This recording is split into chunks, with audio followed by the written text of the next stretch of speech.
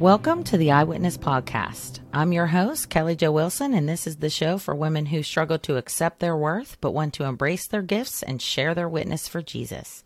We have a great show today about trusting God through challenges. Our guest is my friend and fellow author, Laurie Christine. Laurie Christine is an author, podcast host, certified biblical parenting coach, wife, and mom of 4 wild, loud, adventurous boys. Her podcast, Redeeming the Chaos, invites moms of boys to join her in the wild, wonderful adventure of raising courageous boys and connecting them with Christ.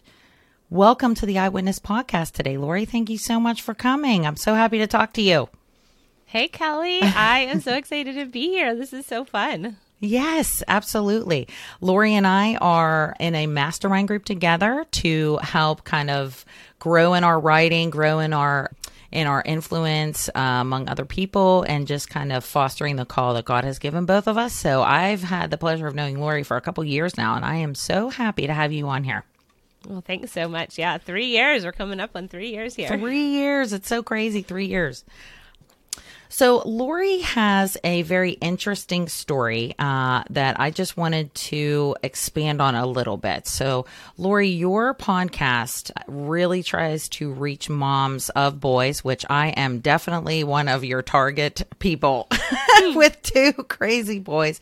But before we get into a little bit of the story that you shared on your podcast, why don't you just tell the audience, tell the listeners a little bit about yourself, kind of your family, where you're from, just a little bit more about you. Sure. So I am from Pennsylvania, along with Kelly, and I am a mom of 4 boys and a wife. My boys are ages 6 to 12, so we're kind of right in the middle of raising our kids. We're kind of out of the baby stage, out of the toddler stage, and I almost have a teenager, so that's getting a little... I'm getting a little nervous about that. little nerve-wracking with that age, for sure. But what a great range of ages. How fun is that? And right now, as we record this, it's right before Christmas. So that probably looks really fun in your house.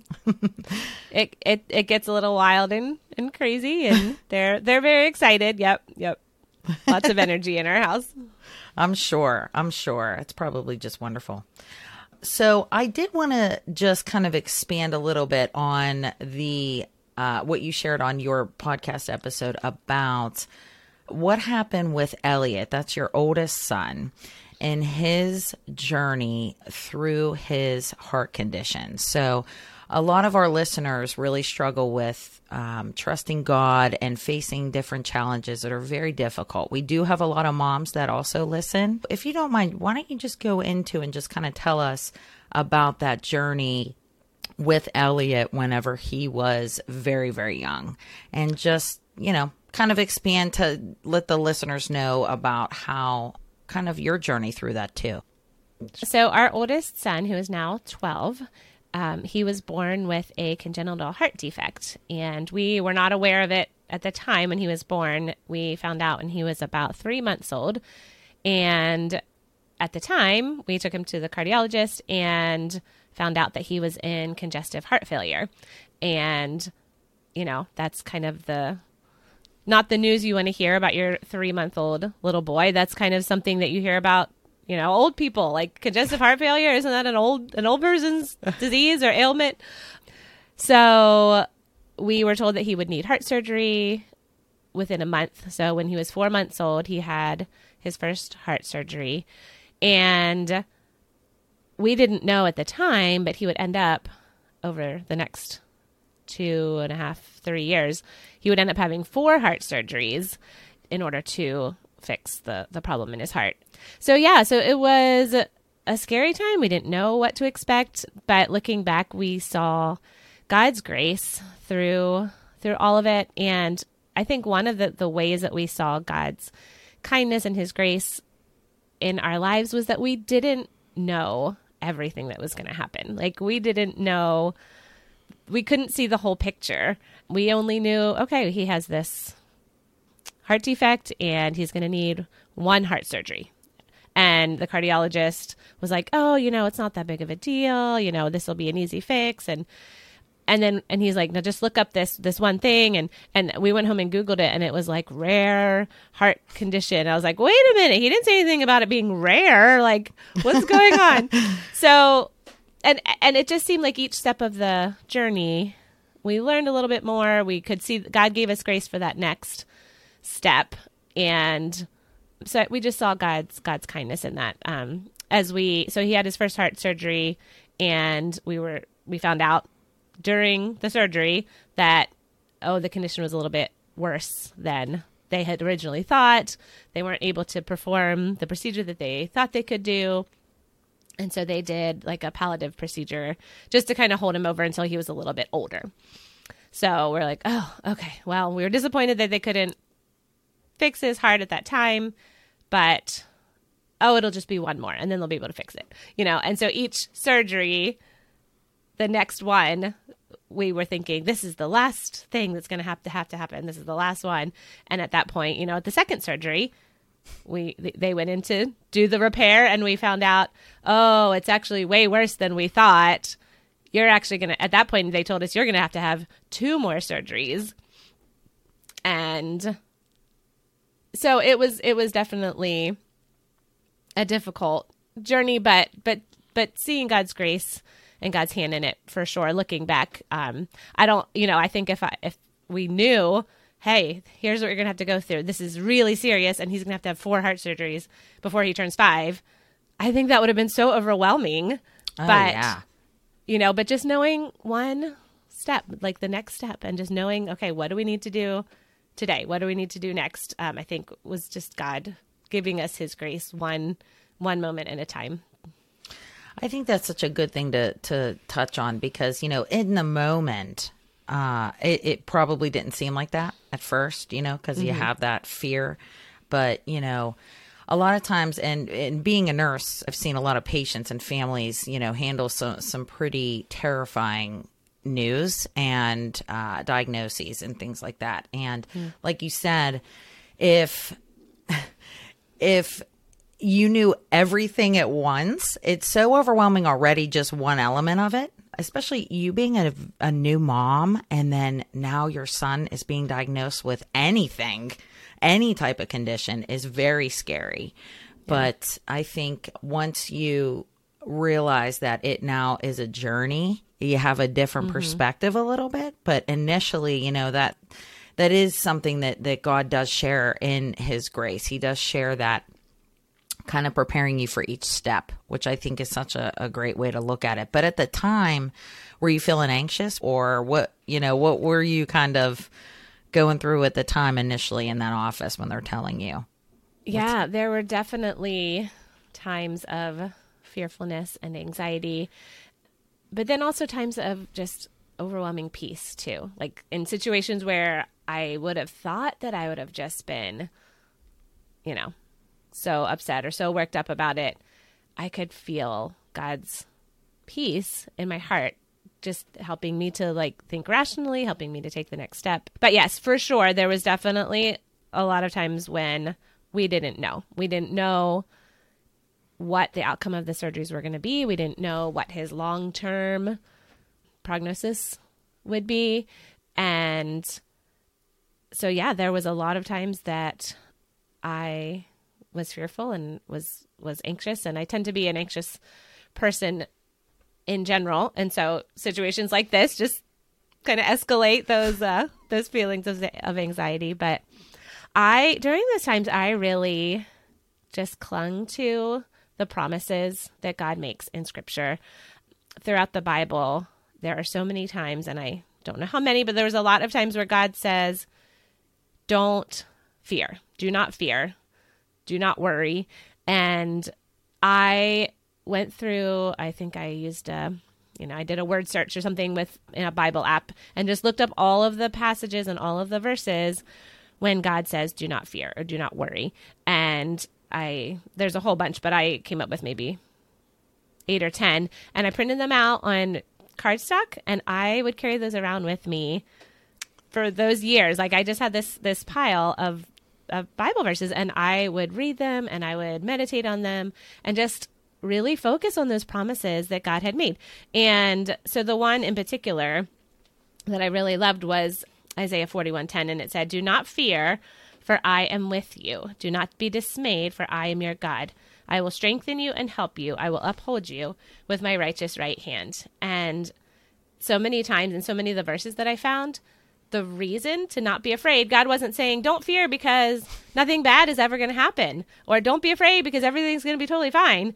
That wasn't the promise. The promise was, do not fear because I am with you. Yeah, for sure. And so God's presence, just the reminder of God's presence and clinging to that promise of God's presence, was something that just helped to get me through those periods of fear and anxiety. That is so wonderful. It's so reassuring, and I think it's so great that you printed out the scripture that you're like, even if, no matter what, he's coming with me in my purse and this, printing out on the Bible cards. But I think it's a really important point to make sure that we hold his promises really close. And that's what is so great about having his word at our fingertips, even in free Bible apps and things like that, is being able to go right to the source and remember what he tells us. But you also made a point, like you said, about in Isaiah, how he says, don't fear because I'm with you. That comfort that he gives you to know that you're not alone is so profound. It's just so amazing. And I'm so happy that you felt that in those moments. I think that that's important, How was it between you and your husband? Was that, were you two handling things, I would imagine, as a unit, but sometimes things like that happen and it's almost like a grieving process in a way, because you're trying to handle what's coming at you and both of you are probably taking things in a little bit differently. How did you two kind of walk together on that path too? Was that a challenge in itself, or did you guys pretty much have that kind of connection? I felt like we were on the same page. I feel like, if anything, it probably brought us closer together during that time. Oh, that's great. Just having to trust God together and having to put our son in God's hands and praying for him, and, our families surrounded us with support. I wouldn't say that it caused extra stress between my husband and I. I think it was something that God probably used during that time to, just to help us connect in a common cause almost. A lot of times there's conflict. If there's conflict in your life or in a marriage, a lot of times it's between the two of you and the conflict gets between you. But when the conflict is outside of you, and it wasn't conflict so much as a difficult thing to go through. Right. It was outside of us and we were going through it together. I felt that was helpful. I would say, just talking about trusting God, I do think that my faith was challenged. It was strengthened but challenged at the same time, because I really had to wrestle with, do I trust God? Do I trust that he is good? Do I trust his character? Like, do I trust that he wants what's best? I never doubted his power, which was interesting. I never doubted God's power. I knew that God was powerful, and I knew he had the ability to heal my son. He had the ability to work through the surgeons and to allow everything to work out the way we were hoping. But I didn't know if that was his will. Right, I didn't know if that's what would, I didn't know if he would allow something more tragic to happen so that we would be drawn closer to him. I don't know. God works in mysterious ways. So I found myself at certain times trusting in the surgeons more than I was trusting in God. I was like, well, the surgeons, they have my son's best interest in mind. I know that. I know that they want to heal my son. They want to fix his heart. But I didn't know if they had the ability to, I didn't know if they had the power to. I knew that the surgeons would fix Elliot's heart if they could. And then on the other hand, I knew that God could do it if he was willing, if he would do it. So I just had to trust in God's character, in the Bible, through scripture, going back to the scriptures and be like, what is God's character? God is loving. God is good. Even if this doesn't feel like a good thing in our lives, even if this doesn't feel like a loving thing for God to do. I know that this is true of him, and I'm going to continue to trust that it's true no matter what the outcome. Yeah, that is so hard to do, because if you look at anybody in a situation like that, similar, you could say, yes, like I love how you said, I know God could if he would. And that's kind of the thing here. It's not about, we know God can. We know he can. But you trusting him isn't if he can fix him. Trusting him as if he's going to, or he isn't. So I can see where you could say, like, I know the surgeons really do want to heal him. But if God doesn't, I need to trust that he is taking us through a different journey here. Yeah. And that is so hard, especially as a new mother.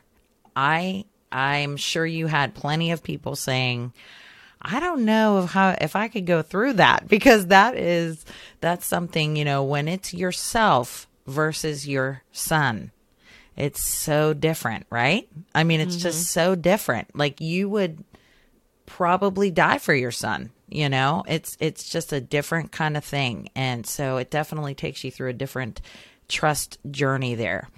So what ended? Oh, sorry, go ahead. Sorry, I was just going to comment. It's interesting that you said about people's comments, like, oh, how do you handle a situation like that? How could you have? I could never go through something like that. Like, we had people say that to us, and I just kind of had to, I just had to chuckle a little bit, because I was like, well, it's not like we chose this. It's not like God. I don't feel like God chose us to go through this because we had any special abilities or special qualities. And, God gives you the grace to go through what he gives you, like what he puts in your life. And he gives you the grace when it's needed. Somebody, like I said, people would be like, oh, I could never handle that situation. It's like, well, when you're forced to handle it, then you do. Right. and God doesn't give you grace for the things that might happen or the things that you're worried about might happen. He gives you the grace for today, and he gives you the grace for what is happening right now, and you take the next step and you continue to trust him. Yeah, we were thankful for God's faithfulness in being who he is, being who he said he is, and just, his character, his goodness, and his lovingness. Absolutely. I think that it's so important, like you said, to really focus on his word and what he tells you, because it's so easy. Like you said, how you felt anxious and fearful. It's so easy to listen to everything else, especially people close to you that generally have very good intentions, and telling you different things. And it's easy to get distracted by that, and distracted by your feelings and your emotions in situations like that, especially, with your baby boy. But it's just like, you carry the promise cards around. I love that so much. I think it's so strong, even when you probably felt weaker than you ever felt in your whole life. What ended up being the outcome? So you had to you guys realized pretty early that this wasn't going to be a one-time thing. So this was a journey. So what was the outcome of Elliot's journey with this? How is he doing now? How Sure. Did everybody make it through that? Yeah, that's a great question. So he had, after his first 2 surgeries, we ended up getting a second opinion from a different cardiologist who sent us to a different children's hospital in Boston. We went to Boston Children's Hospital, which is like the best in the world for pediatric cardiology. And we were so thankful that God brought her into the situation, that we connected with her, because in Boston, they were able to repair his heart. They were able to make the repair that this other hospital was not able to do. And so after his 3rd surgery, his heart, he was 2. It was like a month before he turned 2 was his 3rd surgery. And they were able to repair his heart. Anatomically, it looks very different, but it's functioning properly. And then, so his 4th surgery was actually very unexpected. That was when he was 5, and another opportunity to trust God, because we thought this was behind us. We thought that we were moving along. Oh, yeah, And sure. when he was 5, one of the valves in his heart that had been replaced during the previous surgery failed. And so he needed a valve replaced. So we went up to Boston again, and they were going to replace the valve in the cath lab. So I know, Kelly, you know all about cath labs, but for those of you listening who have no medical experience, basically they were going to go in through an artery with this long tube and put a valve into his heart and not even have to cut open his chest at all. That was the plan. So they did that. They did the heart catheterization. They put the new valve in. During that procedure, he developed an aneurysm on his pulmonary artery. And so an aneurysm is basically like a bulge, like a weakness in the artery. It like got bumped or nicked or something, and there was a big bubble that was a weak spot, which is a pretty dangerous situation. There were a couple of days he was under general anesthesia. He was totally intubated, and for like 2 days, and we were just kind of waiting to see if like it would resolve itself in its own, to see if it would heal itself. Like he was in a very fragile state for a couple of days. And then the surgeon came in and, basically told us we're going to have to operate again. Like we're going to have to actually go in and do a fourth open heart surgery to repair what had just happened. This is part 1 of a 2-part episode talking with Laurie about trusting God through challenges. So stay tuned for part 2 of this episode, and I will also put a link to part 2 in these show notes.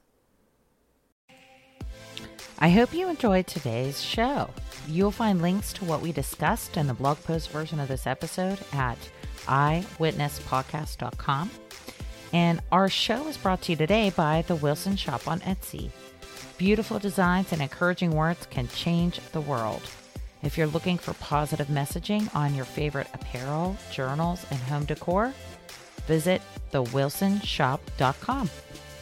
If this episode encouraged you, please consider sending it to one friend you think would benefit from what we've discussed. I'm so grateful for this time with you, and thank you for listening.